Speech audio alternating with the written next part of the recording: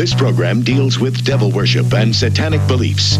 It contains explicit scenes and descriptions of violent crimes and rituals. Americans are asking, who attacked our country? You have declared a subliminal jihad against the United States. Can you tell us why? Everything pertaining to what's happening has never come to the surface. The world will never know the true facts of what occurred, my motives. And night fell on a different world. And Iblis is thinking, I should be getting this position, not Adam, and this guy is created from dirt. And how does the army feel about you being head of the Temple of Set? And the conspiracy theorists can say what they will, but I want you to give me power over Adam. And I want you to give me soldiers and minions and all of these things. The people had so much to gain and had such an ulterior motive for putting me in a position I'm in. We'll never let the true facts come of their to the world. And I want you to be able to give me the ability to whisper into the hearts of mankind. And who was the grotto leader? You don't remember the name of a person who involved you in murder? Now these people are in very high positions there. Yes.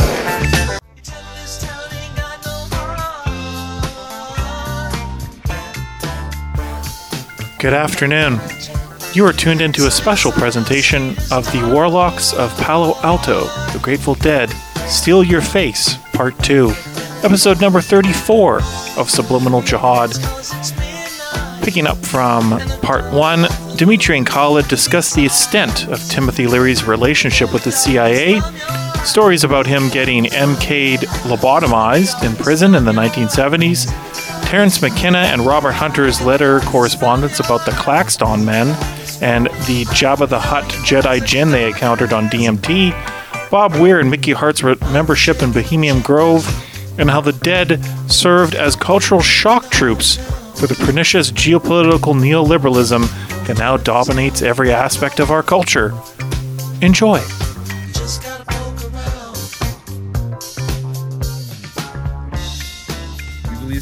Covered some of this stuff of like the acid test, the Grateful Dead moves to San Francisco just in time for the Summer of Love in 1967, and their home on Ashbury becomes a central, chill pad for this whole hippie thing. That's the foundational story of the Grateful Dead. I think we can sort of move on to like some more tangential figures that can kind of flesh out. I mean, everybody kind of knows what they did. They became a jam band. They just, like, the 60s never ended for them. They just traveled around the country, like, distributing LSD everywhere and having jam band shows, and jabbing around, jam. Yeah, Dan. Political, And, like, it's literally kind of been the same model from the early 70s to today. Like, there's with the exception of Jerry Garcia being dead, it's pretty much still that. So with that, I mean, I think the real thing is kind of,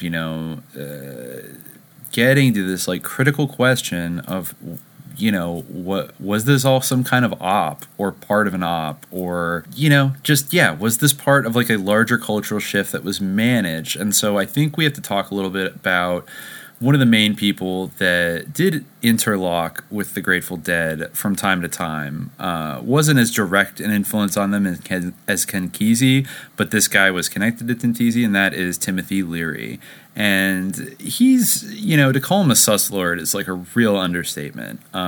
This guy went everywhere, did everything. He was one of the Johnny Appleseeds of proselytizing LSD and all kinds of goofy pseudo-spiritualist concepts in the late 60s. He coined the very McLuhan-esque phrase. Actually, it might have even been coined by McLuhan, but then Leary took it and ran with it, which is telling these angry young youths to turn on, tune in, and drop out at the height of the Vietnam War. So the way into this, I found a really interesting article by Walter H. Bauer, who was the author of Operation Mind Control, which I read a couple years back, and is one of the kind of the really solid foundational text of the study of MK Ultra and kind of speculating outward, like what was the actual extent of it. I think he published it in 1978, and I'd say overall, it goes kind of all over the place, and it's got all these different like interesting tangents, but kind of like Dave McGowan's Program to Kill. the overall weight of evidence contained in it is pretty staggering and paints a very different narrative than the one that we get taught about how the 60s went down.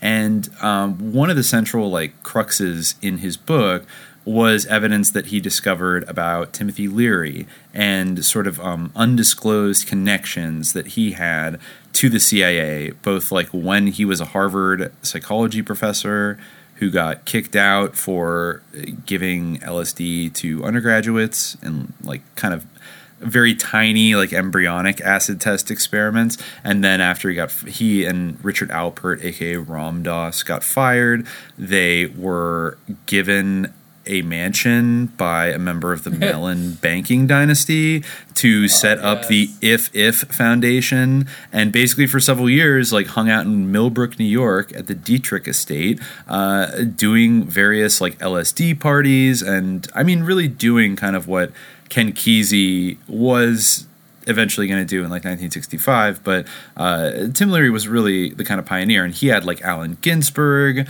and obviously Richard Alpert. I think Gordon Wasson was in and out of that mix. He also had a lot of Stanford connections, and I think Gordon Wasson was at one point the chairman of the Council on Foreign Relations. So he was rolling with some heavy hitters, doing this sort of gray area, maybe illegal, maybe unethical, highly experimental research, and I think even from there, you would have to say, okay, the odds are pretty high that whether the CIA was paying him directly or the Mellon family was serving as a conduit for CIA funds into mind control, that one way or another, he seemed to have the quiet blessing of the government. And he eventually he got kind of booted out of that place. Weirdly enough, he... as this article I'm reading from notes, was arrested by G. Gordon Liddy in 1965 at the Millbrook estate and went to jail with a big smile on his face. And almost 20 years later, he was debating Liddy, who eventually was a Watergate burglar and a very sketchy character, on the college lecture circuit, receiving a minimum of $2,500 per appearance, still wearing that same smile. But he... After becoming this media figure, he did get arrested, I believe, in 1969 or 1970 in Orange County, California, where he was running with a sort of a hippie, sometimes described as a hippie mafia gang, kind of called the Brotherhood of Eternal Love, that was producing Orange Sunshine acid. That's a whole episode. Exactly. That's a real tangent. Potential CIA links to the Brotherhood of Eternal Love. Yes, and for the record, one of the people, Castle Bank or something. Yeah. You're right. That actually does probably go straight back to Lombardi, as does probably the Mellon connections. I think it was Billy Mellon Hitchcock was the one, and his sister were the ones that Peggy Mellon Hitchcock. They were the ones that. They were probably involved in kind of some sketchy banking things, maybe, related to Castle, the Brotherhood of Eternal Love, according to, I guess I'm reading this off of Mind Control Black Assassins, but it is true. I just Googled it just to confirm, and I've seen this in slightly more mainstream sources than Mind Control Black Assassins, but. One of the Brotherhood's major drug manufacturers and dealers was Ronald Hadley Stark of New York. The Brotherhood was controlled by Ronald Stark, whom an Italian high court concluded had been a CIA agent since 1960. The Brotherhood's funds were channeled through Castle Bank in the Bahamas, a known CIA proprietary. Oh, okay, Ronald Stark. He's kind of he's in the web in this story. Yeah, he deserves, because he was probably a Gladio agent and probably CIA, and was this bizarre international man of mystery who was flying between Italy and Laguna Beach and got into this whole gang that Leary also showed up and started hanging out with, and they kind of worshipped him as kind of their guru, though one of the people, I did note it here, one of the members of the Brotherhood of Eternal Love definitely said that, Robert Stubby Tierney said in this Lords of Acid OC Weekly article. I think it's a book, too. We could go off that book when we do an episode. Stubby drops a bombshell of his own. Unbeknownst to me, he says, Timothy Leary worked for the CIA. He came to infiltrate our gang. So this was like, people were accusing Timothy Leary of kind of being in the CIA and trying to set people up. Now, he was arrested with a bunch of marijuana in 1970, and he got sent to, where else? The Vacaville, California Medical Facility, which as more evidence comes out, it definitely seems like it was the hotbed of MK Ultra mind control behavioral modification research on prisoners. Probably, certainly in the 1960s, 1970s, there are a lot of famous alumni of Vacaville, including Charles Manson, including Donald DeFreeze, a.k.a. Field Marshal Sin-Q, the leader of the Symbionese Liberation Army that kidnapped Patty Hearst. And there were a lot of credible information around that he was probably conditioned or something. Like he was MK'd into becoming a Maoist insurgent, basically. Mm-hmm. So, there's a lot there. And of course, so in this article, like Walter Bauer actually has a pretty personal line in. He interviewed Leary a couple times and corresponded with him. He had corresponded with him in, I think, the late 70s. And actually, not only is this weird, but in 1973, he was assigned to solitary confinement. So he got like sent to jail. He also fled to Algeria for a while and shacked up with Eldridge Cleaver, the Black Panther Party leader, who was a fugitive at the time. But then, Eldridge Cleaver became paranoid that he was working for the CIA, so he pieced out and lived in Switzerland with an arms dealer for a while, and then maybe went to Afghanistan, and then came back and I think got arrested. Also, he quote-unquote escaped from Vacaville prison in 1970, allegedly helped by Cuban intelligence agents and the Weather Underground. Which a lot of people question even that was either a thing to set up the Weather Underground and Leary was in on it. He did admit to being an FBI informant in the 1970s, I think, to rat on the Brotherhood of Eternal Love, the Black Panthers, and the Weather Underground. So he is a confirmed snitch, but the question is, was he CIA? So Walter Bauer is like trying to find out, and I guess he first wrote in 1978 when he was writing the book, he came across a CIA document with Leary's name on it. The CIA memo directed agents to contact Leary and company, who were then operating an organization called the International Federation for Internal Freedom, IF. The memo asked its agents to discover if any agency personnel were taking acid with this group. The CIA wanted to determine what IF really knew about what was then billed as the most powerful drug known to man, LSD, a drug which the agency was experimenting with in an attempt to create mind-controlled zombies. And another earlier similar CIA document I found ordered agents to contact Aldous Huxley for the same reasons, but he wasn't able to find more information about it, and Aldous Huxley did have a lot of links to MK Ultra via the Esalen Institute.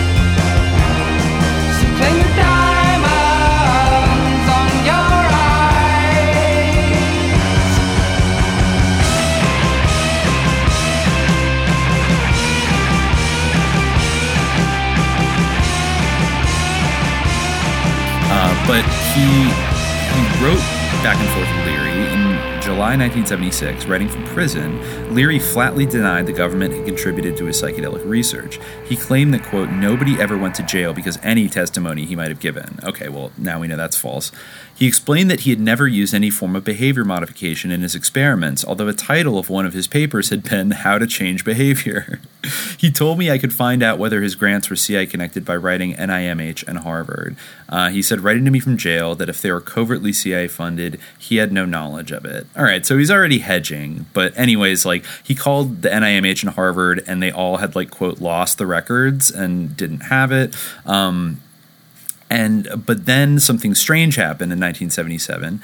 Joanna Harcourt Smith Leary, I guess his wife at the time, and a coworker told me they had tried to contact Leary for several months when he was in Folsom and he could not be found. After normal attempts through prison authorities had failed to locate him, they took their case to the press and gathered a number of famous persons to sign a petition protesting the disappearance of the Pope of Dope. Joanna told me that after the outcry in the media grown loud, prison authorities quickly located Leary and allowed her to visit him.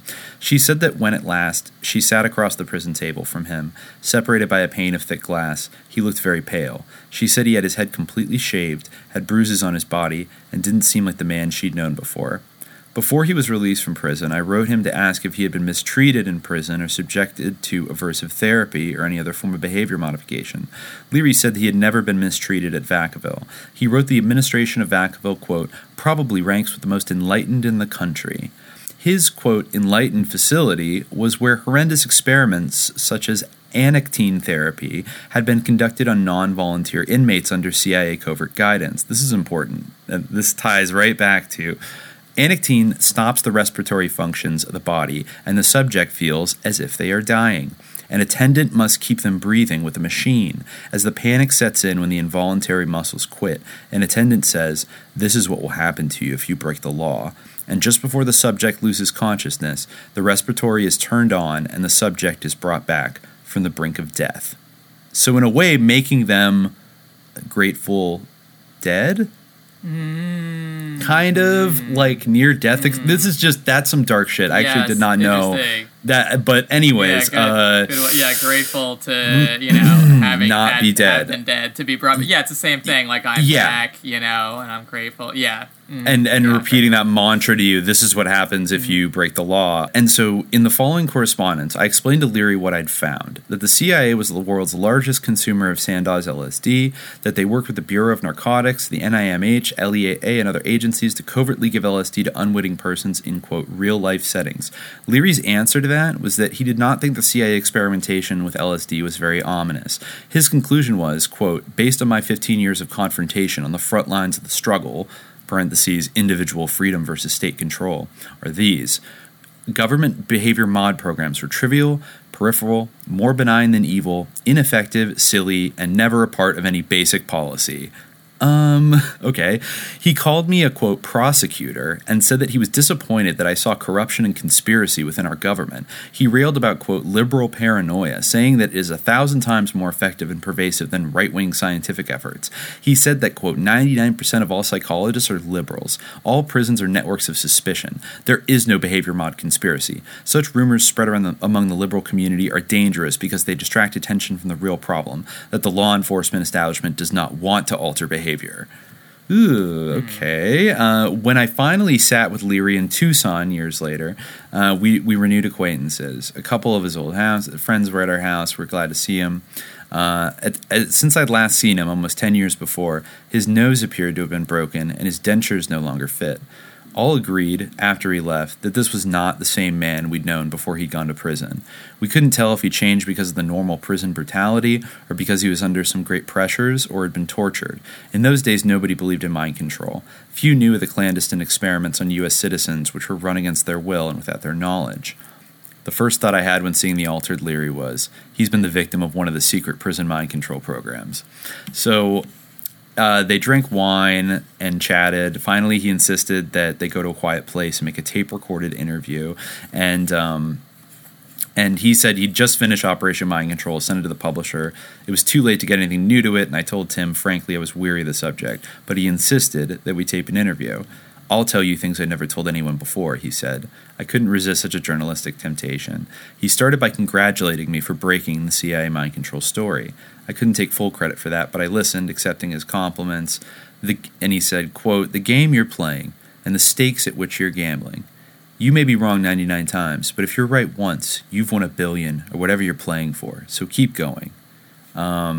I certainly wasn't playing for the money. The stakes were higher. These stakes were no less than freedom of human thought and perhaps the remnants of democracy in the world. But maybe I was naive.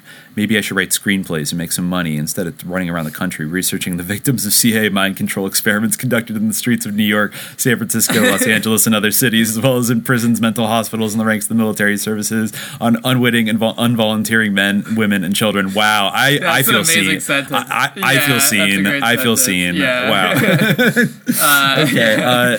So Leary goes on and says, the contract I'm making with you is I never lie. I'm wrong a lot of the time, but I'm going to tell you everything you ask me. I'm not going to hide anything. On the other hand, there is no question that I want to ask you. On the other hand, I want to know things. So it was to be a quid pro quo then.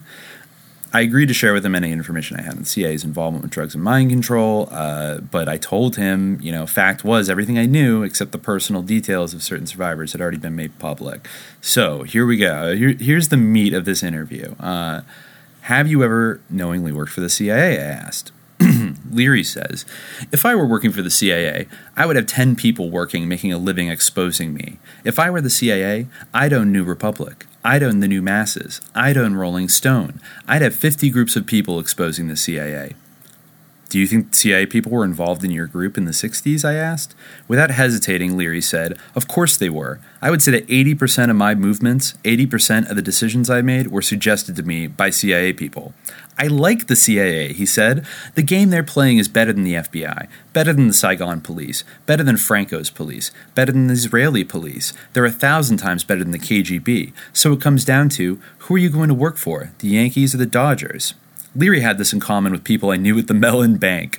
Baseball metaphors. Heavy baseball metaphors, same as Nixon used. I'd heard Leary use them since I met him in 1965. I wondered if it was just a coincidence. Leary drank his wine and drifted a bit, talking about his current favorite subject, outer space. I brought the conversation back to the subject of mind control, telling Leary some of the details I learned about the CIA's use of drugs for 30 years and their attempt to find the perfect, quote, recruitment pill, aphrodisiac, and amnesia drug. I explained the magnitude of the story, and I told him that, based on my interviews with survivors of the experiments and psychoscientists who'd done some of them, I had to conclude that the CIA had long ago reached their goal of creating the perfect security device short of assassination, one which controlled the human mind. I told Leary that based on some of the documents I'd read, it seemed that he could have been just one of many scientists who'd been used without his knowledge by the CIA to conduct their mind control experiments. I've known this for 10 years, Leary said. You were witting of it? I asked in surprise. Of course, Leary said, leaning back in his chair with confidence. I couldn't believe my ears. The CIA had created the psychedelic 60s with Timothy Leary's help? You were wittingly used by the CIA, I asked again. During the 60s, you knew you were being used by the CIA. Wait, Leary said. When you say CIA, it's like saying N-word.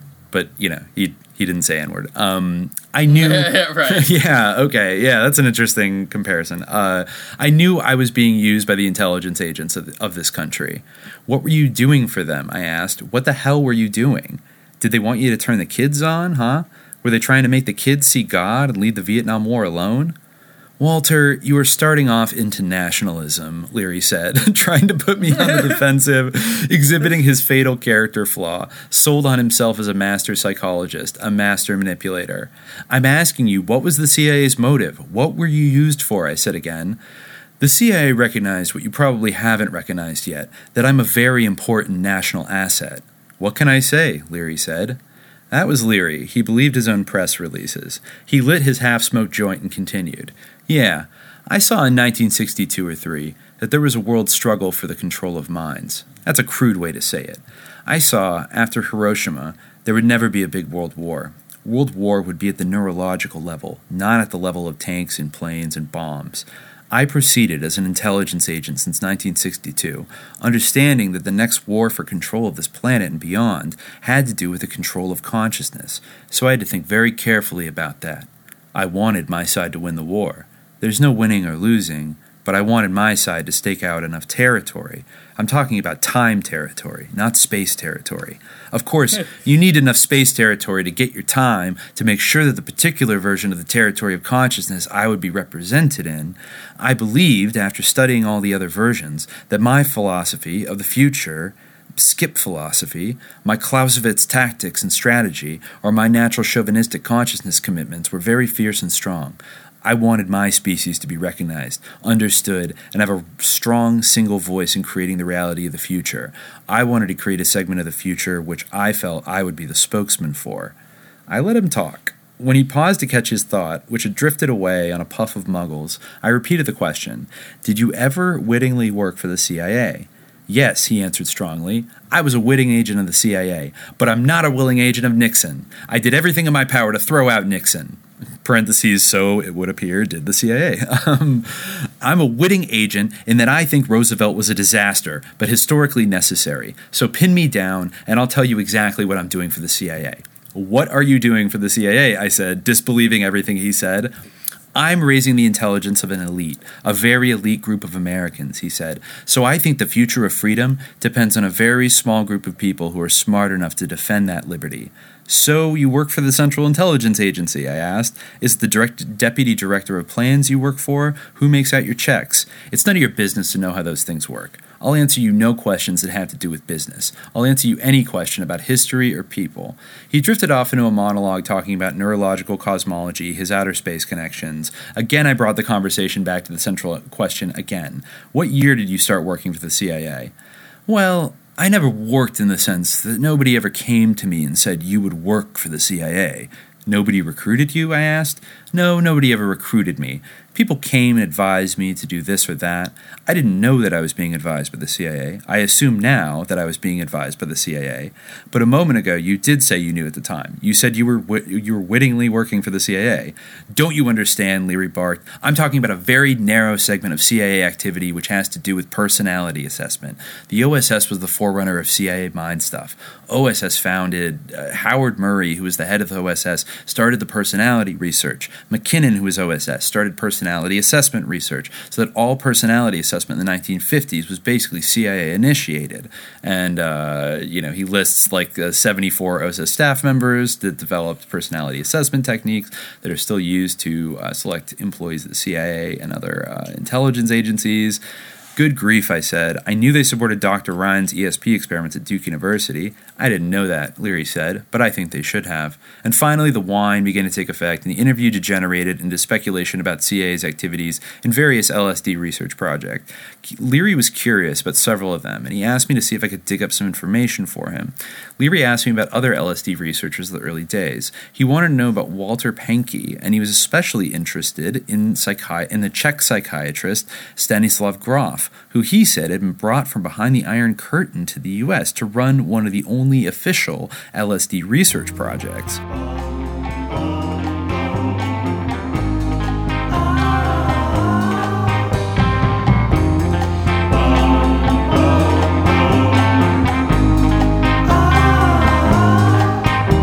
You make love, you take love, you shake love till those tears roll out of your eyes.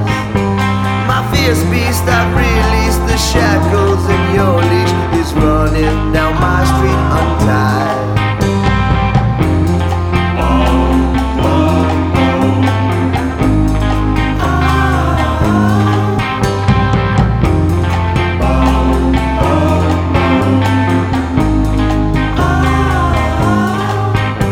To hold you and scold you will never unfold you. I've told you thousands of times. Don't tease me, deceive me, run off and retrieve me. Is your time more precious than mine? Now all I have is this one photograph. Your hand in mine and my hand in yours. Looking at you used to make me laugh. Now that you're gone, I heard no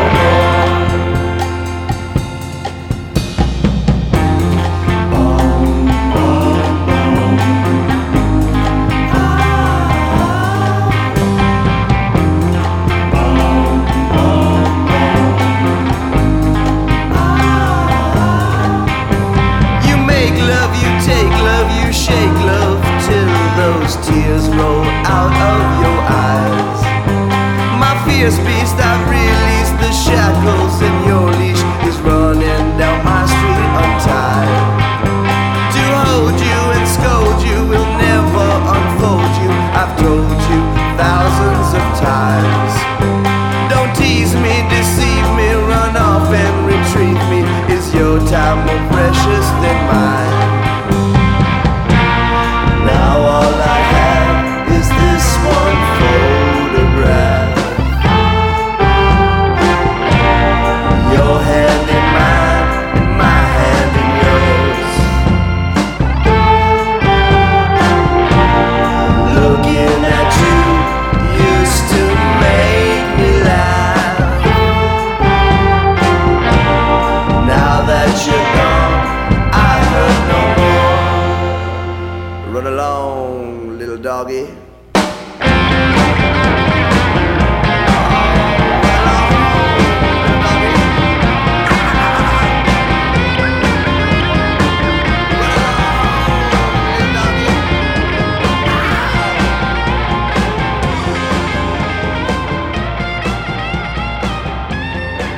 Yeah, Leary did a project at the Concord Reformatory, similar to very many CIA projects, and all the records have disappeared.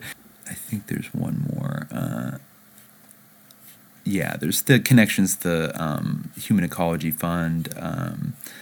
Oh yeah, you know what? Then he talks to a guy that he calls Yogi, who is his cellmate.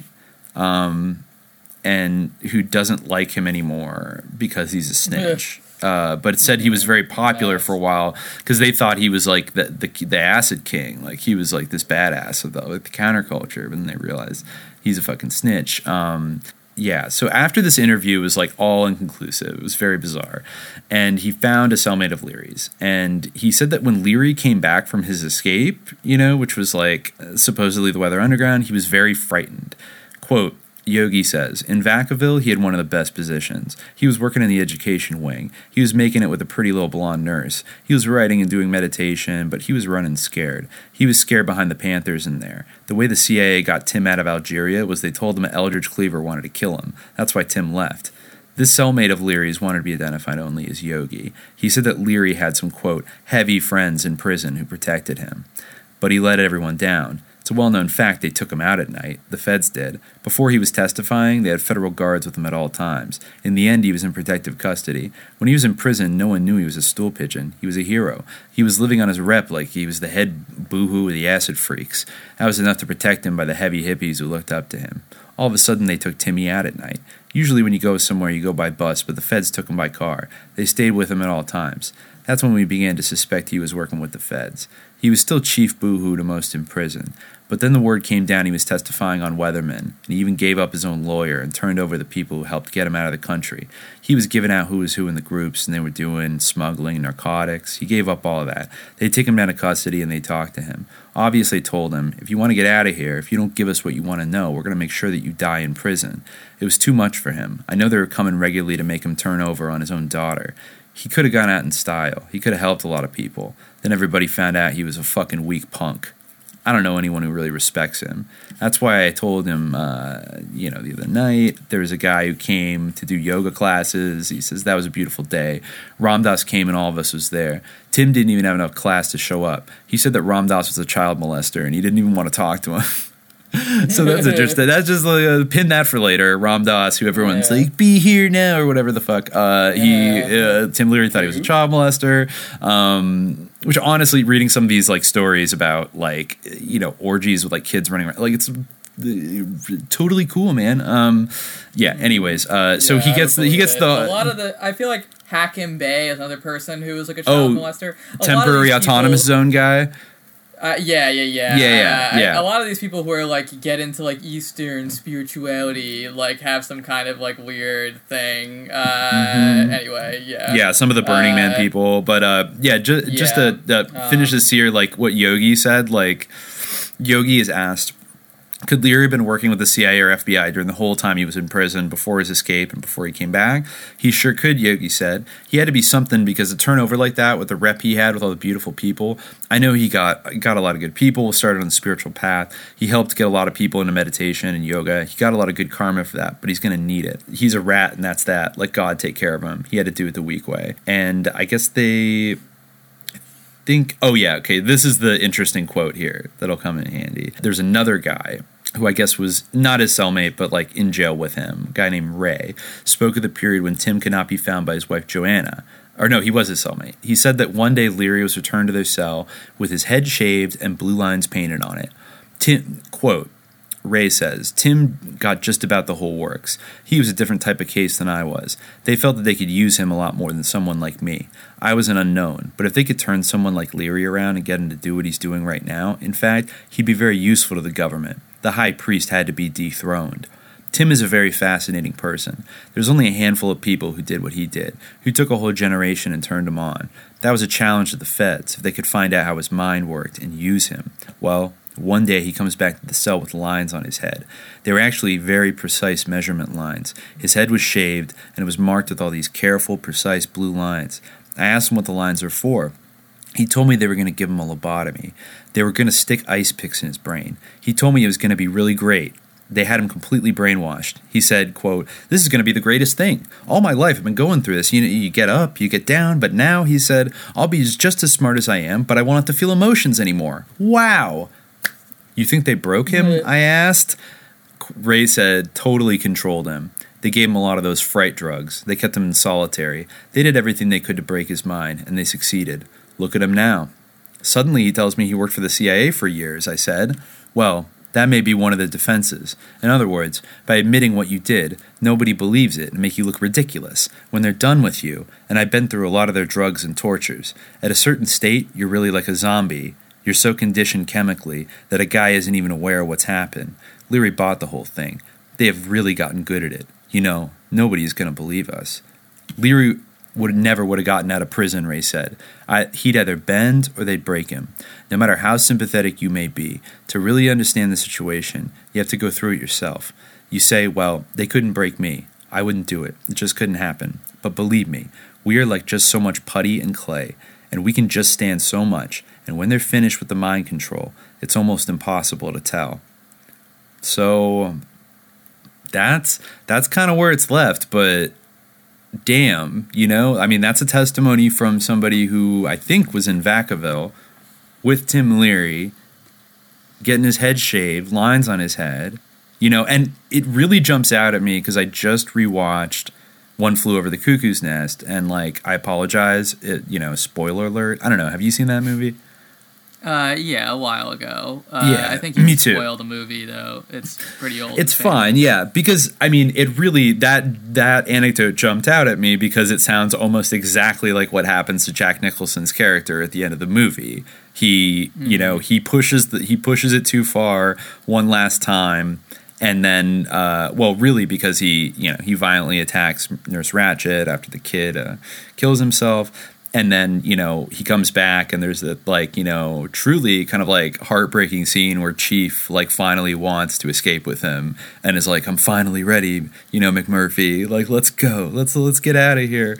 And he looks at him and he's like, he's lobotomized. He's a zombie. He's gone, man. Like, they basically like almost worse than death. It would almost make you, well, I mean, actually, hold on. Think about it. What does Chief do in that final scene? What does he decide to do when he realizes what has happened to McMurphy? He smothers him because under the assumption, I think, that he would be more grateful to be dead than to be lobotomized by society and turn into a zombie. So, yeah. Fare you well, honey.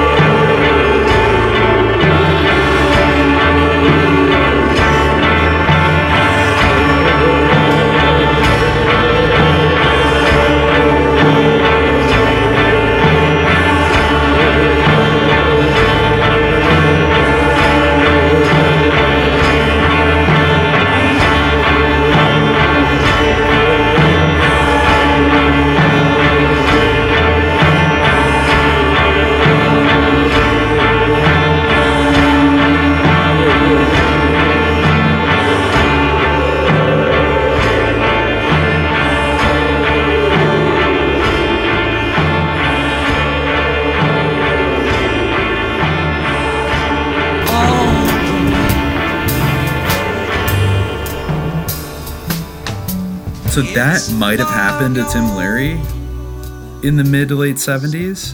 And yeah, maybe. According to this guy, they could do it so good, it's almost impossible to tell once they put you through this process. And, I mean, we could speculate all day about the Monarch Project and things like that. But this is definitely an environment where I think it's very easy to understand that, if they were doing these experiments on prisoners, by definition in our system, are, deprived of their rights. And, I think... And maybe there's something about, taking kids and doing this to them that seems too far out, with a lot of people that hear those kind of, conspiracy speculation. But when it's coming from people who have been to these jails and you kind of doesn't seem like they really have much of a reason to lie in this specific way, it feels intuitively kind of true. And then what are the implications of that? And what are the implications, for the Grateful Dead as a whole? All of these guys, and the whole New Age movement, because, we know that these guys went through some kind of MK Ultra experiment. I'm not saying that they were, psychologically broken and brainwashed, but there are a couple stories where a couple of the other major hangers-on of the Grateful Dead ended up in psychiatric hospitals as young men, one of which we mentioned before. What did you find anything like fleshing out what the hell happened with John Perry Barlow in college? I don't know beyond that he, I guess, had a a psychological breakdown, and he tried to do a suicide attack. I first encountered that fact on Wikipedia when I was just looking him up, because again, when I first heard about him, I was like, so what did he do in the band? Because it could, it just doesn't seem to connect to me that, there could be a lyricist for the Grateful Dead of all things who wasn't even in the band. But yeah, so I was looking him up relative to that, and I came across it, and I kind of did a double take, because it's you see attempted suicide attack, and you're like, oh, he had a failed suicide attempt. But then it's no, he tried to do a suicide bombing at in the 60s. He was when he was at Wesleyan College. Yeah, where he was the student body president also. He claimed that, yeah. I don't, no one really knows if that was actually true, but maybe he intended to sit on the lap of a statue and blow himself up. That was his idea. In Boston, he was going to do that. So he was the original Boston bomber. Well, exactly. I mean, that is very, very bizarre. And also one thing that apparently jumps out, he was on drugs at the time, I guess. Well, of course, because wouldn't you know, if you had to guess, where did he get those drugs from? It turns out that he was a frequent visitor while he was at Wesleyan to talk about white the Millbrook privilege. Estate. He almost did. I guess, also pre 9/11 privilege, but he almost did the Boston bombing, and everyone at Wesleyan came and grabbed him before he did it, and brought him to a sanatorium. Yeah, well, exactly. And so he had been going to the Millbrook Estate to visit Tim Leary and do LSD during college, which preceded him going on this bizarre suicide mission, and then he was thrown in a psychiatric hospital afterwards. I don't know which one or for how long he was in there, but just kind of a bizarre, especially for a rich kid from Wyoming. I think not a normal event in everyone's late adolescence or early adulthood to try to do a suicide bombing and then be slammed into a sanatorium. People have all sorts of experiences, a failed suicide attempt, that can be kind of tragic. I wouldn't necessarily hold that against you, but doing so many drugs that you try to, blow yourself up with a bomb, which also Boston, makes you it makes you wonder what exactly was he participating in as a young college student at the Millbrook Estate? Were they doing experiments? Were they trying to hypnosize people on LSD type stuff? Yeah, it makes you think of the Unabomber, also in like, you know, a kind of a MK Ultra connected Northeastern elite school kind of, you know, somebody wedding off. But of course, John Perry Barlow, he, I guess, you know, facilitated the first connection between the Leary organization and the Grateful Dead. He was the one who's like, "What, you guys should meet" in 1967. Exactly, and then he becomes this guy who is just, you know, traipsing around the country doing this and that. I think if we haven't mentioned it yet, that, you know, he comes from a wealthy Mormon ranching like dynasty kind of family from Wyoming. He's the son of a state senator, Norman Barlow, and was like the grandson of a Mormon pioneer. They had a 22,000 acre ranch, and I guess he kind of had the pick of elite Eastern schools because there were so few applicants from Wyoming. Also, he was like a rich kid, and he went to this elite boarding school in Colorado where he became friends with Bob Weir. So that's kind of the thread of their Grateful Dead connection going way, way back. But then, you know, he goes off to Wesleyan, then ends up hanging out with Tim Leary on the Millbrook estate, doing LSD, and then something happens to him where he has a psychotic break and wants to become a suicide bomber. And then he gets thrown in a mental hospital. And then afterwards, you know, he, I guess, floats around. Wow, this is funny. In college, I see from this Reason article, he was talking about going to, he was always had girlfriends at Sarah Lawrence because Wesleyan was like an all men college at the time. So he says, I always tended to keep some kind of relationship going with the student at Sarah Lawrence, he writes, so I could attend Joseph Campbell's lecture every Monday morning. Okay, cool. And he's a lapsed Mormon. Barlow missed religious faith. Campbell's studies of comparative religion and mythology attracted him. So did LSD. At a Vassar mixer, Barlow learned about a communal group in Millbrook, New York, headed by psychedelic guru Tim Leary and funded by Leary disciples who happened to be heirs to the Mellon fortune. Barlow visited Millbrook and thought it interesting, though he was put off by Leary himself. After some fast and furious research, he decided to take his first LSD dose back at Wesleyan. From then on, he writes, I was permanently rewired. At this point, Barlow's mutant propensity to live a mythological life really kicked in. He soon discovered that Weir was a member of a band. Aspiring to somehow get involved, he asked himself, what can I do for these guys to demonstrate my own mojo so I can be part of their thing? During the intermission at the first Grateful Dead show he attended, Barlow heard Sgt. Pepper's Lonely Hearts Club Band for the first time. The next morning, he bought the album and took Weir, bandmate Phil Lesh, and their respective girlfriends to Millbrook to meet Leary. Jerry Garcia, Mountain Girl, his later wife, and the rest of the band came separately. The Dead and their entourage quizzed Leary, whose high church view of LSD was decidedly different from their hands-on, merry pranksterish approach, and they all listened to the epochal Beatles album together. After the record was over, Barlow writes, Tim Leary stood up and in this incredibly pretentious, sententious, mystical voice said, my work is finished. Now it's out. Barlow was finished with Leary, or so he thought. Yeah, I guess that's all in the first 50 pages of John Perry Barlow's book. One of the funny things that he wrote was this manifesto called The 25 Principles of Adult Behavior. John Perry Barlow wrote this in 1977. Oh, yeah. They are, be patient no matter what.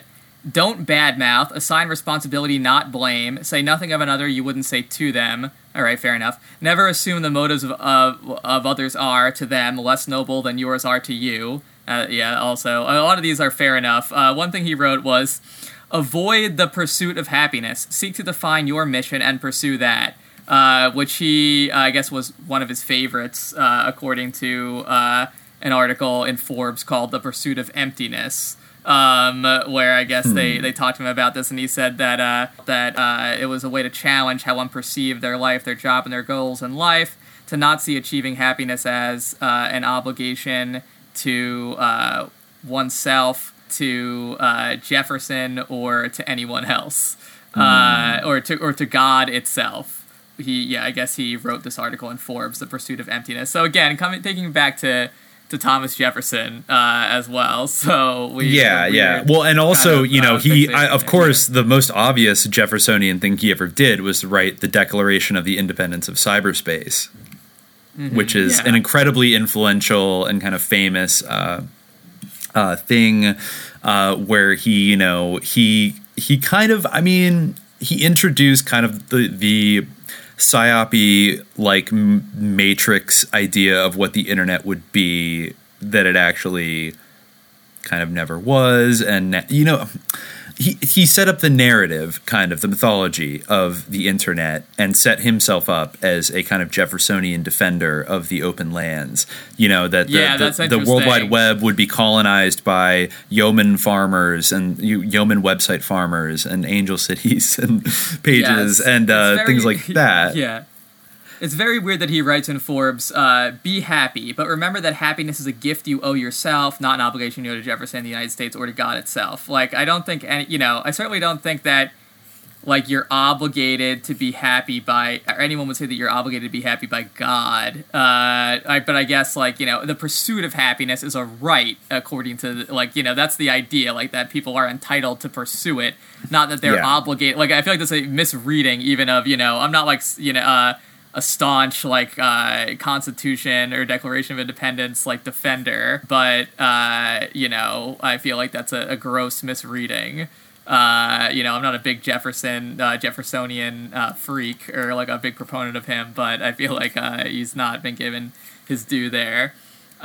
His philosophy is kind of, if you didn't know he was from this like strange kind of powerful like Mormon ranching family in like Wyoming, and then like was really good friends with Dick Cheney, and I see like, here also good friends. I did not know this, but he actually, you know, it's so annoying. Like, looking, this is the type of person that I feel like there's another narrative going on in this entire person's life, but it is presented to us to be like, look how free and cool and groovy America is, where you can do all these things, where, you know, after, you know, instead of trying to blow up the statue of John Harvard in Harvard Yard, getting his life like ruined or anything like that, you know, he goes on to like graduate, and then he talks his way out of the draft, gets accepted to Harvard Law School, sells his first novel based on a half-finished draft, and avoids either completing the novel or beginning law school by spending his advance on a trip to India, where he dates the Dalai Lama's sister.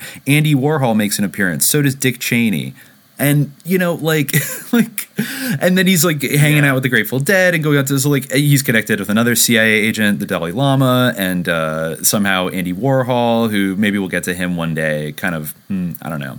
I think we could get to him one day. I mean, he was the Josh Harris thing, you know. There was always those analogies between him and Andy Warhol, you know, trying to recreate the factory. Just another merry prankster.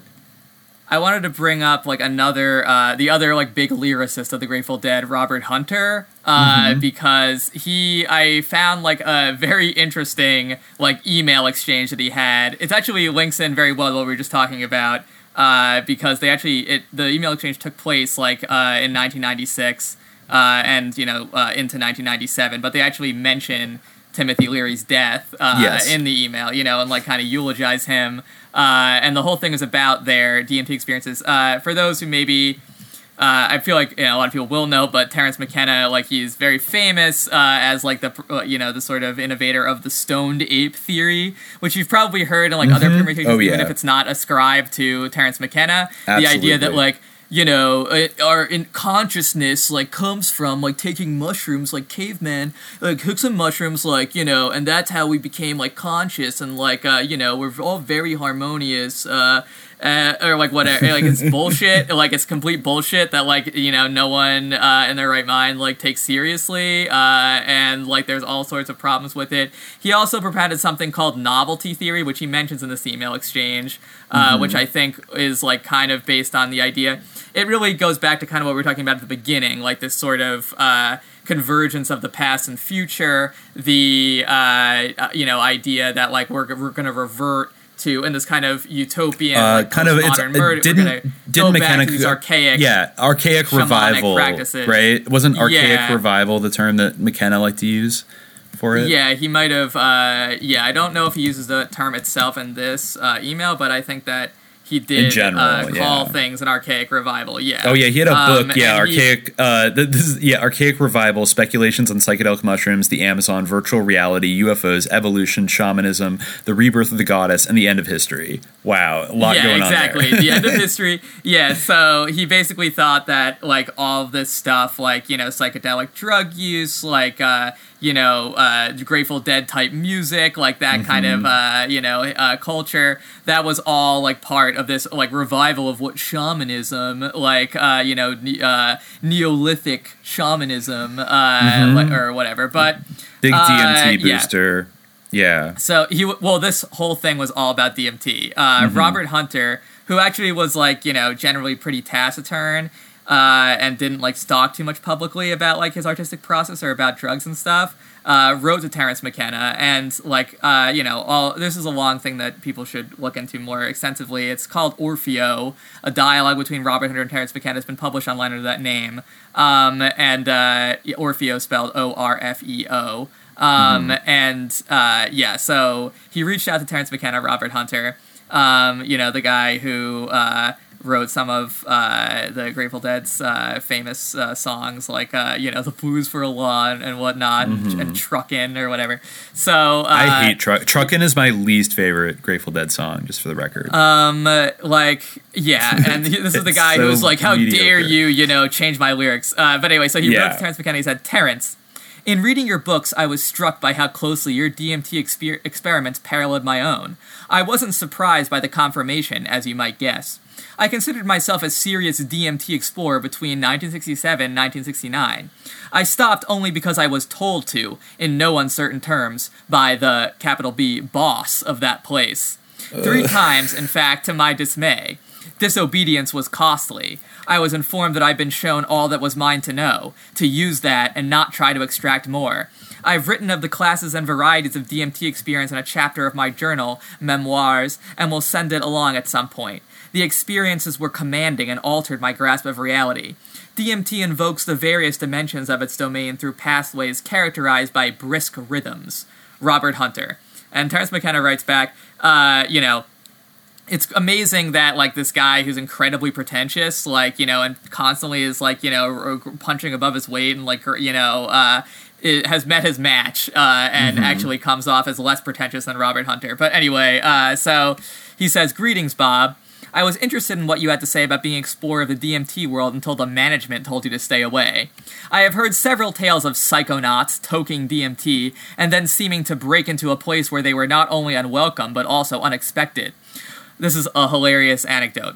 One person in particular, a composer, was literally thrown back to the beginning of time by an astonished and irritated Jabba the Hutt type who he surprised at its meditations. So, some composer dude, like, took DMT and, like, he saw a vision of, like, a meditating, like, slug being. Jabba? That then was, that was, like, Jabba the Hutt. And then, like, he was disturbed, like, while he was, like, meditating. I guess it was, like, Jabba the Hutt, but, like, if there was a Jedi, he was a Hutt. He was meditating, and this guy intruded upon him, and then he was like, be gone, and, like, flung him to, like, the beginning of time. So... Anyway, I have never been told that I am not welcome, but find that it is harder and harder to get up the raw courage necessary to make the trip. It is almost as though a secret hides in and behind the DMT state, and that secret is both real and so unexpected that it would leave nothing of reality intact. The secret cannot be told, of course, or I would have told it, but it is something like, here we go, we are all gods. Oh wow! What a secret! What a secret that you think that. I could have never guessed with the knowledge of gods. Wow. We are all omniscient, except for the fact that we are so damn stupid. Oh, all right, okay. I guess that's the last part I agree with. Anyway, it is interesting that you were carriers of that information. Think about it. It is kind of a hyperspatial muse. We become carriers of some force we don't understand, bearers of the logos, I would say. Others see us as the typhoid Marys of meme pathology. But left unanswered in all of this is the question why. Why does the alien presence intrude in DMT? Why does it appear as it does? Is that how it wishes to appear? Why? Etc., etc. I enjoy the idea of a slow-moving dialogue. I hope this can continue. So, Robert Hunter wrote a long discursive response. I'm going to jump around because there's, like, a lot of it. But, he wrote back, like, My personal take on the secret of DMT, it was long, hard work making this world real. It was, and is, done for a purpose, to have others, to believe in them fully in order to experience love. It goes against common sense to try and see through it. Ignorance is the primary condition of Eden, but entropy is at work, and a world made for love is not satisfied by the transformational edict, eat and be eaten, but kills and does not eat. A sense of ultimate unity is lost, and the delusion of fundamental diversity breeds alienation. This is not Eden. Yet the monad does not face itself and subsume its creation. The failing would be eternal. Therefore, doors are opened and enough of the plot is, quote, made flesh to allow orientation regarding the surface gist of the matter. Collectivism is a wrong approach to nostalgia for the purity of the monad. Here we go. Diversity perpetuates the rationale of creation such as it is. Healthy men, women, races, and nations evolving gladly to a recognition of the source, rejoining it in a gradual and rejoicing manner, bringing in the sheaves would be a better solution to the human aspect of this work, and is a substance of sacred ceremonial. My take could be way off base, but anything more Gnostic is off-putting. Phil Dick fell down that sink. He has an annoying, habit of, calling people, he calls Heidegger Marty, as if he were on a first name basis with him. Knew. Maybe they met. He might have known these people.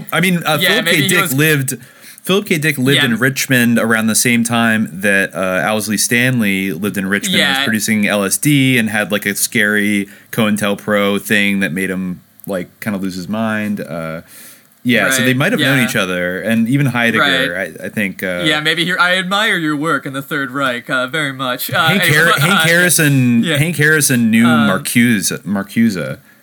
They talk a lot about phenomenology and Merleau-Ponty and Husserl. They talk about all those people in this exchange a lot. They're both big admirers of the phenomenologists. But he also says and Lovecraft. I wouldn't doubt, though he professed no belief in what he wrote. So he's kind of saying I could be wrong. It might be more of a Yelda-Boath situation. And that's what I think Lovecraft thought, even though he didn't say. So again, all these people love Lovecraft and they think it's so dope. But anyway, blah blah blah. Nobody ever got rich peddling DMT. Okay, so then he starts talking about one of our favorite DMT subjects. He says, DMT is self-selecting. It knows who it wants for whatever reason it wants them. It scares the bejesus out of anyone else. Those who ought to have it will find themselves in possession of it, like anything else. The human brain secretes it. In minuscule natural quantities, it's the fuel of fantasy, dreams, and visions. The alienness of the many realms of DMT is striking. This part, I kind of agree with what we've been said before. Dreams and visions, that's true. There is a reality or an ontological reality, dreams and visions. But anyway, so he says the mechanical, quote, pixies, as you call them, for starters. I call them the Claxton men, with their click-clack box joints and their interdimensional warp and woof, though, quote, men they are not. Or the, quote, firemen, those beings of fire who inhabit one of the closer home stations on the way, quote, out. Firemen? Beings of fire? Jinn? Anyway. Tunnel to Hell. Wasn't that a Grateful... what's the Grateful Dead song about going to hell? Bucket to Hell. Bucket to hell. Yeah, he was obsessed with hell. This guy was obsessed with hell, yeah. Uh-huh. They seem entirely unconscious of us. The pixies know we're there. They're not much interested, though. And then there's those elemental forces, summoning elementals, Crowley, blah, blah, blah, that descend on your room in a vortex and whirl all your property around your head, rattle your windows, even set your curtains on fire and leave your nerves jangled for days. Ah, the memories. And the critters, such as you pointed out, who wonder what the hell you're doing in their room. There's no time to explain, even if you could form words. And besides, who are you anyway? Anyone who has been surprised by heavy surf, whirled helplessly and slammed on the sand, has a reasonable metaphor for the power of DMT. Blah, blah, blah, blah, blah, wrestle. He complains about religionists with their guaranteed eventual paradise, of which they know nothing. Taking it all on faith. Can't expect to understand or sympathize with those with a yen to storm the gate of heaven and see for themselves what all the praying's about. I'll stop with this, ill-confident that I've moved slowly as I might be into the dialogue, but considering how much remains to be spoken, what with the eschaton and all, how slowly is it even possible to move? 23 Skidoo, Robert Hunter. He signed off 23 Skidoo. I guess referring to number 23, but So I guess, they're all expecting the eschaton, to come soon. That was like, I think Terrence McKenna believed in 2012 type stuff. Oh, no, he was a huge promoter well. of the 2012 thing, which was like, Yeah. I think, a pretty thorough bastardization of like interpreting the Mayan calendar and stuff. Yeah, exactly. Yeah, even definitely- S.K. Bain was skeptical of that, which really says a lot. And I remember, like, because I moved to LA around that time, that ayahuasca, it was the first time I noticed ayahuasca as a thing that people were doing in kind of the, these groups and stuff like that.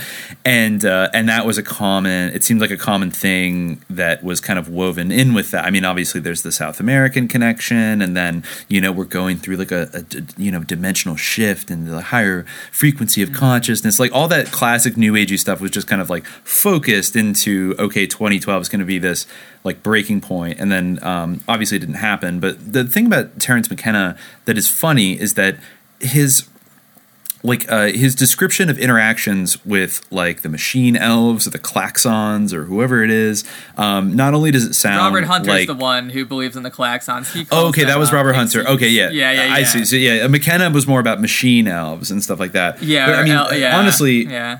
It's almost interchangeable. I guess they were totally on the same wavelength. They're the same as far as, thing. Yeah. Yeah. Just So like I call them the klaxon men. So then maybe it's interesting. There was an interview that popped up. Some people have have speculated that Terrence McKenna, much like a lot of these Grateful Dead people, had some kind of intelligence connection. And like, there's a little quote here from an interview where he's talking about being chased by Interpol after he was like traveling around Europe, studying like I don't know, just like shamanic and things like that. And in like the late 60s, he was in and out of Nepal and sending hash back to America. So he got caught. There's like weird movements around this time. Yeah, he was forced to move to avoid capture by Interpol. He wandered through Southeast Asia, viewing ruins, collected butterflies in Indonesia, worked as an English teacher in Tokyo. He then went back to Berkeley to continue studying biology, which he called his first love. Note he fled to avoid capture by Interpol, but then after a time he casually returns to Berkeley. Then, okay, so this is an interview. They're talking in general. They asked Terrence McKenna, I'm real curious about one thing. Why is it important for you to do this? I guess his whole, project about, entheogens. And he says, I wonder myself. You mean am I the alien ambassador, whether I like it or not? Well, often when asked this question, I've said it beats honest work. I mean, my brother is a PhD in 3 subjects and works in hard science, and yet I don't think it's brought him immense happiness.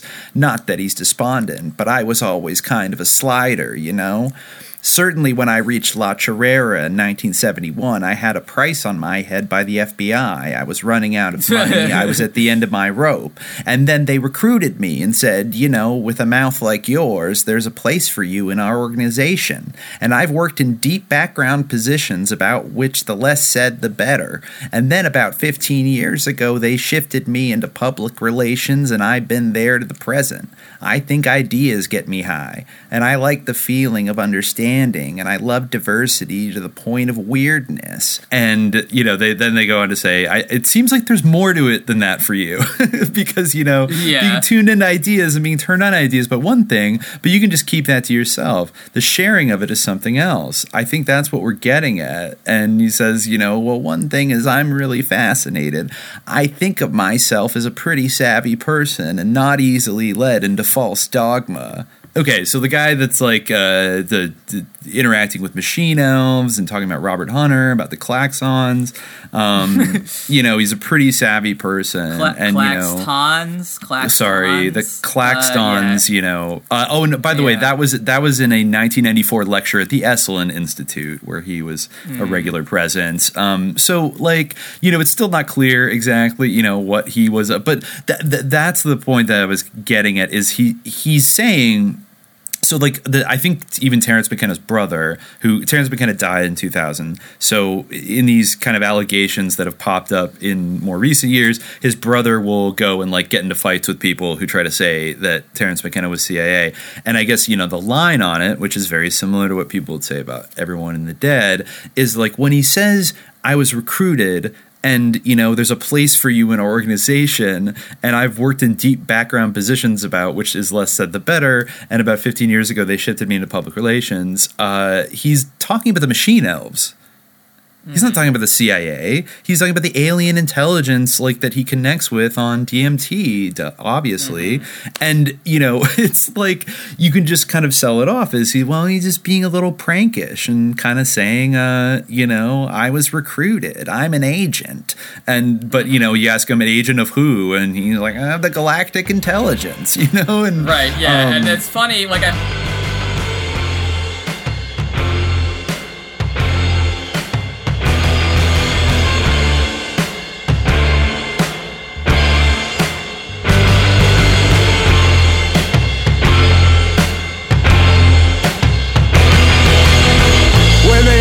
comes, is it gonna run at us like a wild-eyed animal? A foreign disease washed upon the beach, a dagger plunge from out of the shadows.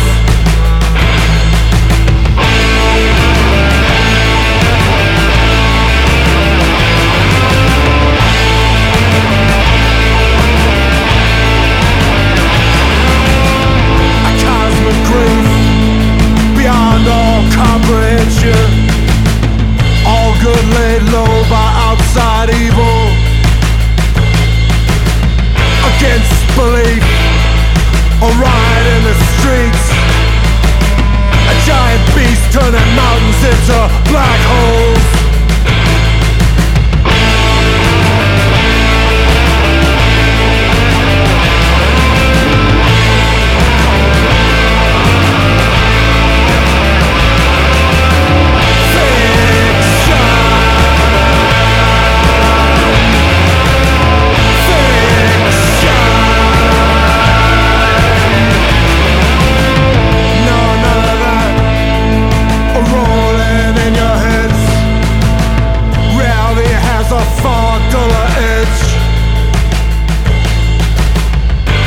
Everybody's hunted with a smile, being processed by the boys.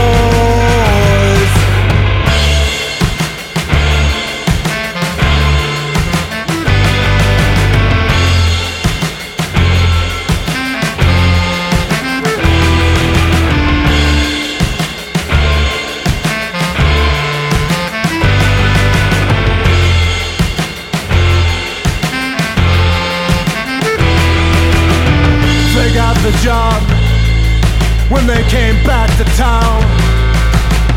Why not let them earn a living?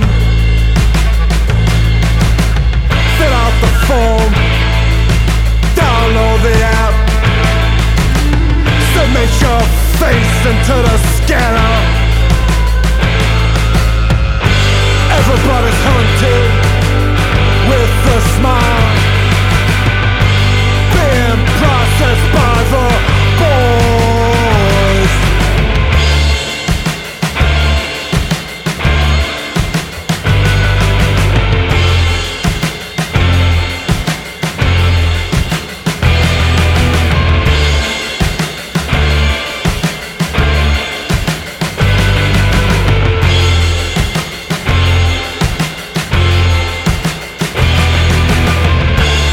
And then it's time them out in uniform. They look so nice. Tattoos of the children, so cool, so nice. This kind, gentle enough, gentle enough. This time, gentle enough, gentle enough.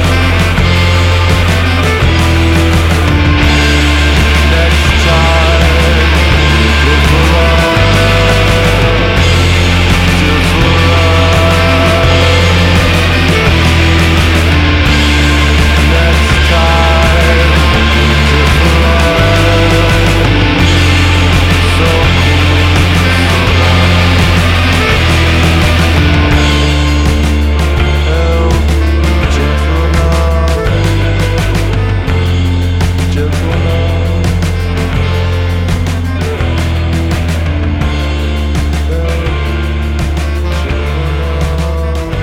So, I mean, I kind of want to open, I maybe, not to, preemptively absolve all these people. Like, by all accounts, like, Timothy Leary was pretty much a huge asshole. Like, his first wife committed suicide. Later, his daughter committed suicide. He was a philanderer, like, a real charismatic, kind of just a con man. And I think all these people are kind of con men to a certain degree. But I wonder, is that kind of enough for this level of wackiness to, like, sustain itself? And for these people who are so open-minded that, as the old saying goes, their brains fall out, that they wouldn't kind of renounce their own philosophies at some point or make, like, a hard pivot away from it. And, like, none of them ended up kind of ever being that critical of psychedelics that they had promoted in the past. Like, none of them had even done as much as, like, a Juicy J, like, I'm sorry, I rap so much about, like, taking Xanax and, like, drinking lean at the same time. Like, that was probably irresponsible. Like, you'd never get any of that from Terrence McKenna or Tim Leary. Yeah. They basically were just like, it was awesome.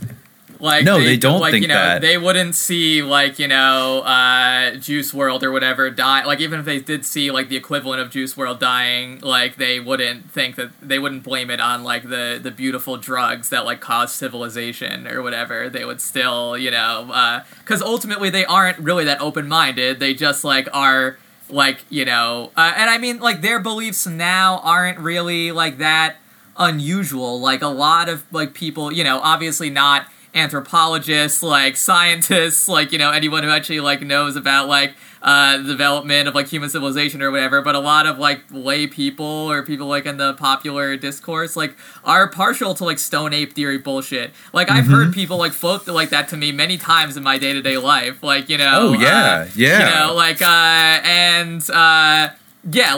their ideas, like, and they're very dogmatic about them, and, like, they clearly, like, are, they may portray themselves as shamans, but they're, like, Terrence McKenna's not a shaman. He's completely self-absorbed, which I feel like is not what a shaman is supposed to be. Very similar to similar to, like, Idris Shah, but even kind of more extreme. Honestly, worse. More extreme than Idris Shah. Yeah. Or, like, less of an authentic shaman, almost. But, like, there is an interesting part in this where, Robert Hunter gives his theory of, like, stage presentation, which I think is maybe relevant, to, of course, the Grateful Dead and everything. He says, stage presentation is a mix of attitude and metaphor, assuming that content is metaphoric. Attitude inclines an audience to acceptance or rejection of the metaphor. Never mind, quote, real. Real is some kind of breakdown in the process, a microphone on the fritz, a busted string, a fire in the theater. But the audience is very concerned with the metaphor of, quote, the real. They require a beginning, a middle, an end. Stage context, wow. Very condescending to the fans. Oh, there's foolish audience. Anyway, the audience is a feeling of multiplicity, although they are truly only multiples of one. Some mighty subtle alchemy in that set of circumstances. But the performer or band or corps de ballet is also only one, albeit a different one from the one of the audience. The presenter of the metaphor through the agency of attitude, as distinct from the receiver of the metaphor. A dissonance is created when a member of the audience decides to switch roles with the performer and draw the attention to himself. For a musical presenter, that would amount to catcalls, whereas a presenter such as yourself, one who encourages discussion, is involved in a more Byzantine interaction with the audience. From what you've told me, it sounds like you're often involved in situations where someone attempts to move the power of presentation from the stage of their own to their own seat. I would think that grasping the structure of the audience dynamic in a theoretical way, keeping that in mind along with the actual subject of discussion, would aid in retaining the modicum of control which leads the audience to adoption of the metaphor under discussion, hopefully enlightening them to the nature of metaphor as metaphor, rather than allowing the talk to degenerate into picking apart the metaphor itself. Obviously, every metaphor is vulnerable, and attitude has as much to do with defending it as does adroit argument. Theorizing on what an audience is one of my favorite on-the-road hobbies. It can be one sympathetic individual through whom you address the rest of the assembled persons, or it can be the self-projection of a hostile aggregate waiting for you to make one wrong move, then pounce, or you can see the crowd qua crowd. But one thing is certain. Both sides of the stage crave acceptance, the ground leading to a sense of mutual respect and unity of purpose, which is the desired outcome of performance art. You might even say, it's real. So, anyway, basically, this is all about this is kind This of sounds about, it sounds like Goebbels could have written that. Yeah, no, exactly. It's funny because it's kind of like, I guess Terence McKenna is complaining about like going to academic conferences and stuff like that, and then people during Q&As asking him questions about like, and trying to like, because the way people always do in these Q&As, like trying to make it about themselves. Yeah. And Terence McKenna being annoyed and being like, they're ruining my metaphors or whatever. And so like then he's like, well, this is how I think about like controlling my audiences, or the audiences that I deal with. In order to make them like understand or enlighten them. So he does have some kind of like theory of this. It's also like, it reminds me of the intro to one of the like later episodes in Long Strange Trip, where it plays some interview audio with Jerry Garcia over like shots of like the crowd at one of these shows like in the 70s, and like how just like zonked out and like crazy, and they're all chanting like for the dead to come on. And he said something about how like the interaction with the crowd always creeped him out a little bit, and the adoration that they had for him felt like something that was reminiscent, frankly, of fascism. Like he compared actually like the love that the Deadheads have and like their large like mass audience thing to actually it felt vaguely fascist to him and scary and like threatening. Like he was assuming some kind of power that had a dark element to it that I don't know, that maybe he was or was not fully read in on or something. But I mean, he did have that wall of sound, and it was pretty sophisticated for its time. And just to like slide in here, I think we could probably I don't know, this guy, just to say like Augustus Owsley Stanley III, who is the creator of the Wall of Sound, who much like J.P. Barlow came from a like wealthy kind of powerful political family. His grandfather, A. Owsley Stanley, was the governor of Kentucky, U.S. senator from Kentucky, and a congressman from Kentucky who, ironically, was like, or maybe not, was anti-prohibition in the 20s, but came from like a very old line, like Democrat, like probably Confederate, Southern family, and also like J.P. Barlow. It says rather cryptically here, at an early age, he committed himself to St. Elizabeth's Hospital in Washington, D.C. So here's another kid who ended up in a psychiatric hospital at that, as a young man. Who knows what happened? And I guess he went to the University of Virginia, but then he dropped out. And despite dropping out, he was able to pretty quickly get a job as a test engineer with Rocketdyne in Los Angeles, which was a military, military industrial manufacturer and designing missiles. He actually worked on the SM-64 Navajo supersonic cruise missile. And then after working at Rocketdyne, which I feel like versions of that pop up a lot in Pynchon's work, or rip-offs of, I think Yo-Yo-Dyne is the one in Crying of Lot 49 that might be a riff on Rocketdyne, with actually that has weird electronic music elements. Like they go to a bar that people that Rocketdyne engineers go to, and they only allow like electronic music. But this is like in 1965, so it's kind of weird, right? Pynchon trying to tell us something here. Anyways, Owsley Stanley enlisted in the U.S. Air Force in 1956 as an electronics specialist for 18 months. He worked at JPL, Jet Propulsion Laboratory in Pasadena, and at Edwards Air Force Base Rocket Engine Test Facility. After that, he went to UC Berkeley and started manufacturing LSD, though I'm not sure exactly how he learned about it. But I guess he ran and like read a bunch of chemistry for 3 weeks and figured out, again, this is a part of the story that feels like, oh, really? He just magically like figured out how to make perfect LSD by himself, just as all the Sandoz supplies were running out with like Leary and Kesey and all these people. And then he went down to LA to work for like a TV station where he made like 300,000 hits, and then returned to the Bay. And in 1965, just in time for Ken Kesey's acid test, meets the Grateful Dead, and allegedly is one of the main suppliers of acid for the acid tests, and then goes on to produce something like 500,000 or a couple 100,000 more hits throughout the Summer of Love and etc. So he's somebody that was like had incredibly sophisticated background in like electronic warfare, maybe, and rocket engineering and things like that. It's again like it's bizarre that he also designed the very suspicious lightning bolt skull logo, like the main logo for the Grateful Dead.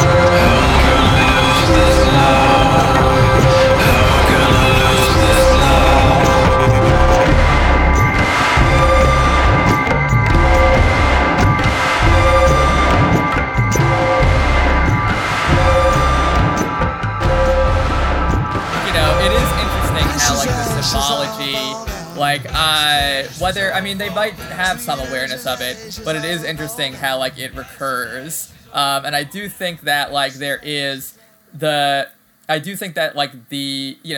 is produced like in certain natural quantities, and I don't necessarily think that there isn't some kind of ontological. Yeah, exactly. And when you die, yeah. And I do think that there is some kind of like there is very likely some kind of ontological reality that isn't often afforded to some of those experiences that they have. Like, I do think that there's also aspects of it that are deceptive, but, and it can't just be fully taken at face value at all. But, 100%. Yeah, there's mysterious aspects to it, but, yeah.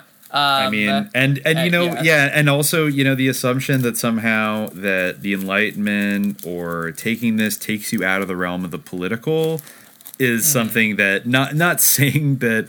I mean, I think to whatever extent there was a kind of, you know, like the Weather Underground tried to create a sort of a praxis out of like doing LSD and like urban Maoist insurgency and like Marxist Leninist Maoist insurgency tactics didn't really end up working very well, and but at the same time, I think just, you know, if you're going to step into this heady space, taking LSD, and then claim that you. And then follow this movement which doesn't want to be political or change the world. It's a kind of the supreme irony that it really was for dropping out, you know, becoming a deadhead, becoming really into this thing was like dropping out from society. And I guess maybe early on there was a feeling that, I don't even know if there was a feeling early on that this would lead to a sort of qualitative change in the culture. Though I think it, in a more broad sense, it did change the culture in terms of how we interface with like fandom and rock stars as kind of cult icons, or, you know, just pop stars in general as pop icons and stuff. You know, I think that the Grateful Dead probably blazed some trails that like the scientists who created K-pop probably, you know, found very useful. And I'm being like half joking when I say that. But yeah, this whole, I think we could put to rest the idea that there was something kind of inherently, I don't know, culturally, socially, politically progressive. Oh, I think before we get out of there, maybe the main reason why, I don't think we mentioned this yet, but we really have to, is that, you know, going back to the beginning of Hank Harrison talking about how there's always a bohemian culture in San Francisco. Oh, of course, that might make you think of the Bohemian Grove Club that was founded in the late 19th century by people like Mark Twain and some of the rich robber barons in the city. Well, wouldn't you know it, two members of the Grateful Dead, Bob Weir and Mickey Hart, are card-carrying members of Bohemian Grove now. And I guess have been for like 15 to 20 years. Groovy, man. And so that actually did get, I will give the Deadhead community like a little bit of credit for basically saying, like, I looked on, there's an interview where he's either talking about his friendship for his admiration for Obama, Bob Weir is, and like the top comment is like quote, voting for the lesser of two evils is still evil, Jerry Garcia. And you know, there's a lot of kind of I think maybe it's wishful thinking a little bit, but I think there's a lot of like pure-hearted deadheads that feel like the Dead have kind of betrayed that detached hippie purity that, you know, Jerry Garcia was a big champion of, but then he died in the 90s, so now the rest are kind of becoming they're cheapening themselves with you know, this thing. I'm trying to see here what Bob Weir, he told kind of a sus anecdote that somebody asked him during an interview, like, what's up with you and Mickey going to Bohemian Grove? And he relayed a story where he said, you know, he's just knocking back a few with General Wild Bill Quinn, who was a top OSS officer in World War II. It was actually the guy that Hermann Goering chose to surrender to at the end of the war. Then he became the former chief of operations for the CIA very early on. He led a, I guess, sort of commando regiment called the Buffaloes during the Korean War. He became the chief of information at the Defense Department and was deputy director of the Defense Intelligence Agency, 1962 to 64, was the vice president of Martin Marietta, the aerospace manufacturer, until 1972, and commanding general of the 7th Army in West Germany in the mid-60s, and is a member of Bohemian Grove, one of the top line, like, OSS old heads. And he was just talking, you know, it was just groovy to, like, hang out with this old dude and, like, have a few drinks, and, like, a whole crowd gathered around us, man, and we were just, like, talking about all kinds of things and stuff, and, like, you know, you gotta get people, like, you gotta open up minds, like, wherever you can. He said some just not very convincing, and kind of like, you know, he also said he hadn't been present for any virginal sacrifices, and everybody laughed. You know, he had kind of hung a lampshade on it, and you know, I guess in a different interview, he talked about how like playing for a Barack Obama benefit like reunited the dead. And he said that he's visited the White House many times. He said, quote, "I go there and I do business. I feel like I belong there."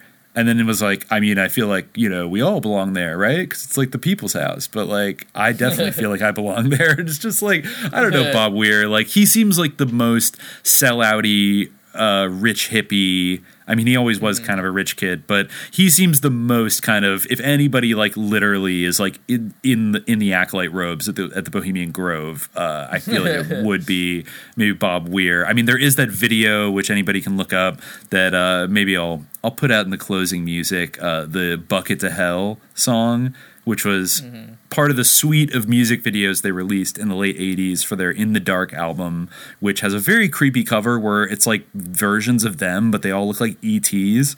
They look like the ET alien, right? Yeah. I remember seeing it years ago. Like literal and ET. Like yeah, like creeped me out. It really fucking creeped me out. But it's got some, it has their like quote unquote political song where Throwing Stones, where a bunch of children kind of start throwing watercolored balloons at like this Wendigo monster that is graffitied on a big mural on the wall. And it's kind of funny that, like you said, I think earlier, that they call it like the most political. It's just kind of like politicians are like saying lies, and you know, it's like not really exactly. Like, I think maybe this is about saving the earth or something. Whether you believe in green or proletarian gray, like it's just, you know, all a sham or something like that. It's like stupid. Like, which I wonder if he was at the Grove by then. Yeah, like it just gave me the idea that like, you know, it's like, oh yeah, everyone in like the Soviet Union wears like gray jumpsuits or like, you know, like what? Exactly. Like, not groovy, man. Stupid. Not groovy. Even though they had they had so many psychedelic bands that I'm completely confident going on record, if we're just talking about like big jam bands that play psychedelic type experimental rock, I would pick at least like a half a dozen Soviet bands. Or you know, I probably could find a dozen bands from across the Eastern Bloc that would blow the fucking Grateful Dead out of the water. Like on a sort of sonic level, like 100%. Like it's weird but I feel like if I ran into Bob Weir today and I told him about, you know, Skaldowie in Poland, like he would have never heard of them, or unless his handler like briefed him and were like, you need to make this type of music first and then like make everybody do LSD or something like that. I don't know. It's just very weird that like honestly, that's so embedded in the cultural imagination. Anything. Like, I really don't like the Grateful Dead. I would rather... It's actually kind of... I'm sorry. It's kind of an insult to a lot of the 70s bands because they had a lot more sweep and, like, precision and drama and ideas they were working with than just kind of, like, trucking. Yeah, we're trucking. Doing cocaine and then we're trucking. Yeah, I mean, I do like music that has like poetic, like, you know, lyrics you can like reflect on or, you know, something like that. And I like, you know, sophisticated like instrumental music, but like I feel like the Grateful Dead is like the worst of both worlds. Like the lyrics really are like inane, and like the music like is just like jingle jangle. Like I don't know, like. A lot of it really is. Sorry, everyone out there who loves the Grateful Dead. Like, you know, I mean, I'm a Philistine. I admit, like, I have terrible taste in music, but I stand by what I said. Like, it's jingle jangle. I will say they're not. They don't grate on me nearly as hard as Fish, who are another people that I feel like they inherited. I feel like they inherited. I feel like they inherited the op. So, like, now they're going around, and I know I knew people in college that were, like, Fish heads and stuff, and, like, that's something I've talked about. It's, like, a kind of a meme that, like, oh, yeah, people that, like, love Fish. Like, it's just, I don't get it. I literally don't get it. And, like, you know, everyone, I guess the old saying was, like, hey, man, you ready to get hooked? I have a friend who had a friend who was a Fish head who brought him, and all kinds of, you know, he was brought to a Fish show. It was like his first time, and that was like a phrase in the Fish community where they would do this kind of put their finger in their cheek like they're getting fish hooked and be like, hey man, you ready to get hooked? That's cool. Yeah, I always thought Fish like they are totally devoid of any like even symbolic weird occulty content. I think the Grateful Dead has some songs that are better than Jingle Jangle, but I think that the studio versions are the best. Sorry. Like, I don't care. Like, you need to play on time if you're a drummer. You know what? Try like being a lead vocalist in the best-selling rock band in American history, and also staying on time, like Don Henley did. Deadheads, he was able to do it. Why aren't you? Maybe cut out the nitrous gas or whatever the fuck. But no, I think, I mean, they were like a good, if you think about them in the context of Jefferson Airplane and kind of those like groovy psychedelic bands, like I think there's 60s stuff, there's some good, trippy blues rock, there's some good like 70s stuff, even their 80s album. The Hell in a Basket is like a corny track, but the video, I was telling you that it kind of felt like a perfect blend of Kenneth Anger and Smuggler's Blues in terms of like what was going, because there's like guys in devil costumes jumping around, and like, but Bob Weir is dressed like Glenn Fry in like a Miami Vice outfit, and there's like a dominatrix, and it's, it's definitely spooky, but has that kind of like, we're just having a fun time, like kind of thing. But, say if I'm going to hell in a bucket or something, or is it Hell in a Basket? I forget. But at least he's having a good time. Well, Hell in a Handbasket is the phrase, but Hell in a Bucket, I think, is the song. Okay, yeah. If he's going to Hell in a Bucket, at least he's having a good time. So that's where our culture and our society is going, to Hell in a Bucket, thanks to the Grateful Dead a little bit. When the snakes come marching in.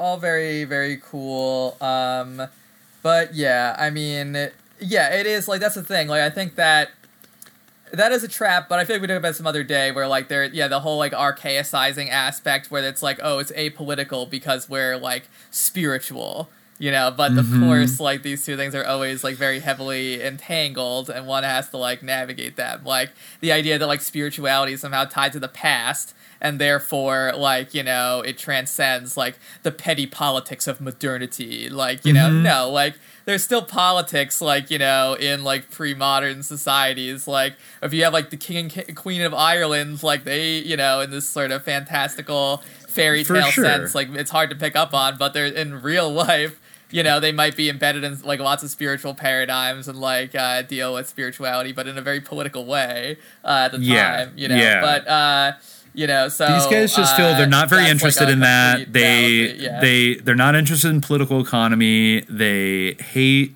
like collectivization or collectivism of any kind. They're still fundamentally like highly anti-communist, which is like, really the biggest red line in 1960s America. That if you were, no matter how outlaw you were, if you're like a neo-Nazi, like LSD dealing biker, you're not that much outside of this. I mean, I take them at their word that they're right, that they are a deeply American band, and that's not necessarily a compliment, like in a sense of like they're desperados. They're like settler colonialists of your imagination and your soul.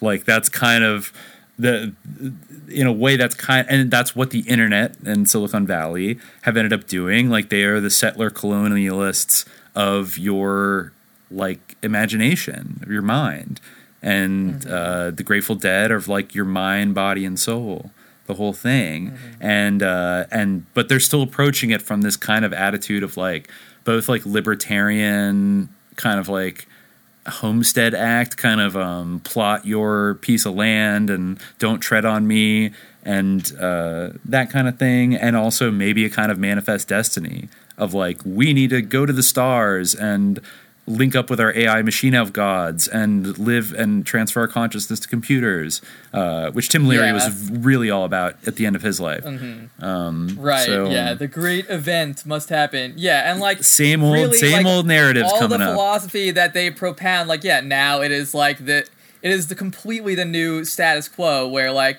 I actually read this just like one last thing. I read this a little bit of this book, very theory heavy, but it's called I came across it because it mentions Grateful Dead. It's called I'm Not Like Everybody Else, Biopolitics, Neoliberalism and American Popular Music by Jeffrey Nealon. And he even had a chapter in his book called Steal Your Face. where he talks about this 1967 special report from CBS that was called The Hippie Temptation, and it was about the growing youth menace in San Francisco. And he used the Grateful Dead as his main example, and he said, the interviewer asked the Dead what they hoped to accomplish by non-participation in mainstream social life as we know it. Why not get with a disciplinary society, get a job, get married, start a family, grow up, damn it? Various members of the Dead replied by insisting they don't want to accomplish anything. They just want to live free from interference by the man, which will of course later become the mass individualizing mantra of biopolitics. As Reasoner, who's the host of the program, notes, the hippies exemplified by the Dead, quote, do not want the existing disciplinary identities, worker, family member, citizen, soldier, that, quote, our civilization offers them, quote, except on their own terms. They recognize the immense problems of society, but their remedy is to withdraw into private satisfactions, which Reasoner concludes is, quote, the greatest waste of all. Then the author, Nealon, says, the whole thing is pretty funny in retrospect, but what's most peculiar about the hippie temptation is that its tone and demeanor, disciplinary power wagging its fingers at people who only want to be left alone to self-actualize, looks like something completely foreign to the American present, even though it was only a half-century ago. If nothing else, watching the show today makes it crystal clear that the hippies, and their biopolitical sense that all revolution starts with and moves through the revolution of the individual, won the American culture war decisively. In the neoliberal world of radical just-do-it individualism, all but gone are the imperatives of Reasoner's disciplinary world, where we're supposed to sit down, shut up, and do our jobs for the greater glory of society. Even the U.S. military, which would seem the last bastion of this kind of disciplinary thinking, sells itself these days as a biopolitical self-actualization technique. An army of one. That is fire. That is real fire right there. I think that gets to it. Was this the real acid test to boil away whatever residual instincts or attitudes of collectivism existed in American culture at the time, to sort of reformulate, also in a society of the spectacle way, to alienate everybody and then bring us back together, but through a mediated thing, so that we're all kind of alone together. They were actually better at capitalism, or having an ethos that was well adapted to the at least neoliberal regime that we currently exist in. Absolutely. And that's even joked about ironically, is that they were such good businessmen at building a brand, even though they did it their way. All the record people were like, come on, make a hit record, and they went out and built this sort of cult following, literally a cult following, and pushed their memes out there, just the images of the bears and the skull and all these things, where it in a way mattered less about the actual content of what they were selling than it was the idea of something, a certain idea of individualism that they were or individualists, radical individualists kind of united. It's like a Libertarian Party convention, the fucking Grateful Dead show, and how it was prophetic in a way. Yeah, and the irony of it is now we don't have a choice but to exist in under this paradigm where the ultimate imperative is to be yourself and actualize yourself and explore your own that's what is ironically kind of forced upon us, is the idea of supreme individual self-actualization, spiritual exploration it's paradigm. The neolib hell that we all that we all know about. The tyranny of choice. Yes. Those live, laugh, love, do you follow your bliss, all this kind of psyop-y culture stuff that is this is absolutely a much more eloquent. This is a much more eloquent way of saying what I was just saying that Nealon says. In a biopolitical society, however, subjectivity as norm-busting transgression is the norm and rule, so the contemporary function of authenticity discourse, musical or otherwise, is largely left to push against an open door. An endlessly open door, just open that door in your mind until your brain falls out.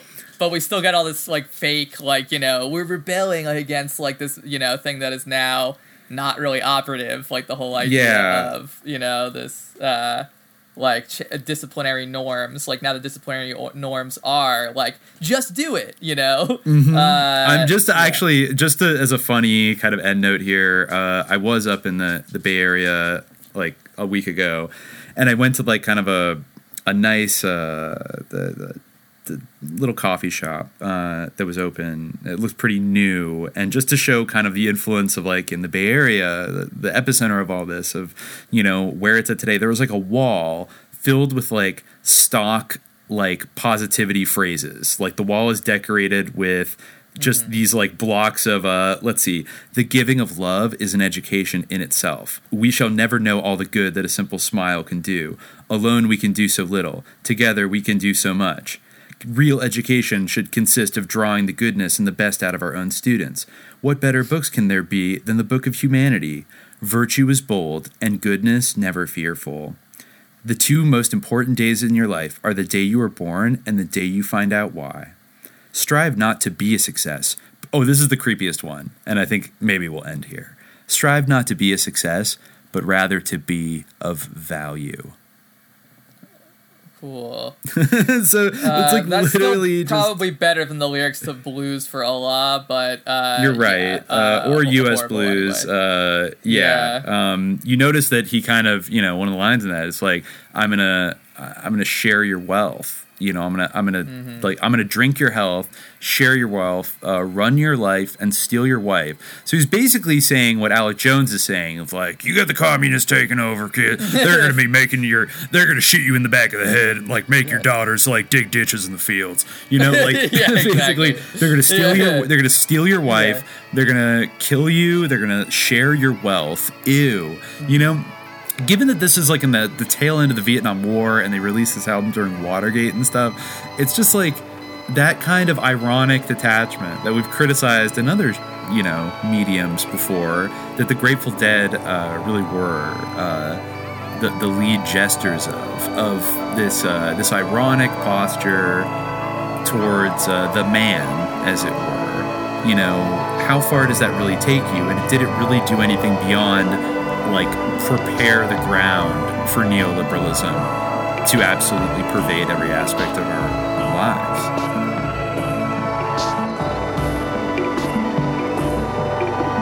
You have been listening to a special presentation of the Warlocks of Palo Alto, The Grateful Dead Steal Your Face, Part 2, episode number 34 of Subliminal Jihad. Thank you very much for listening, and stay vigilant.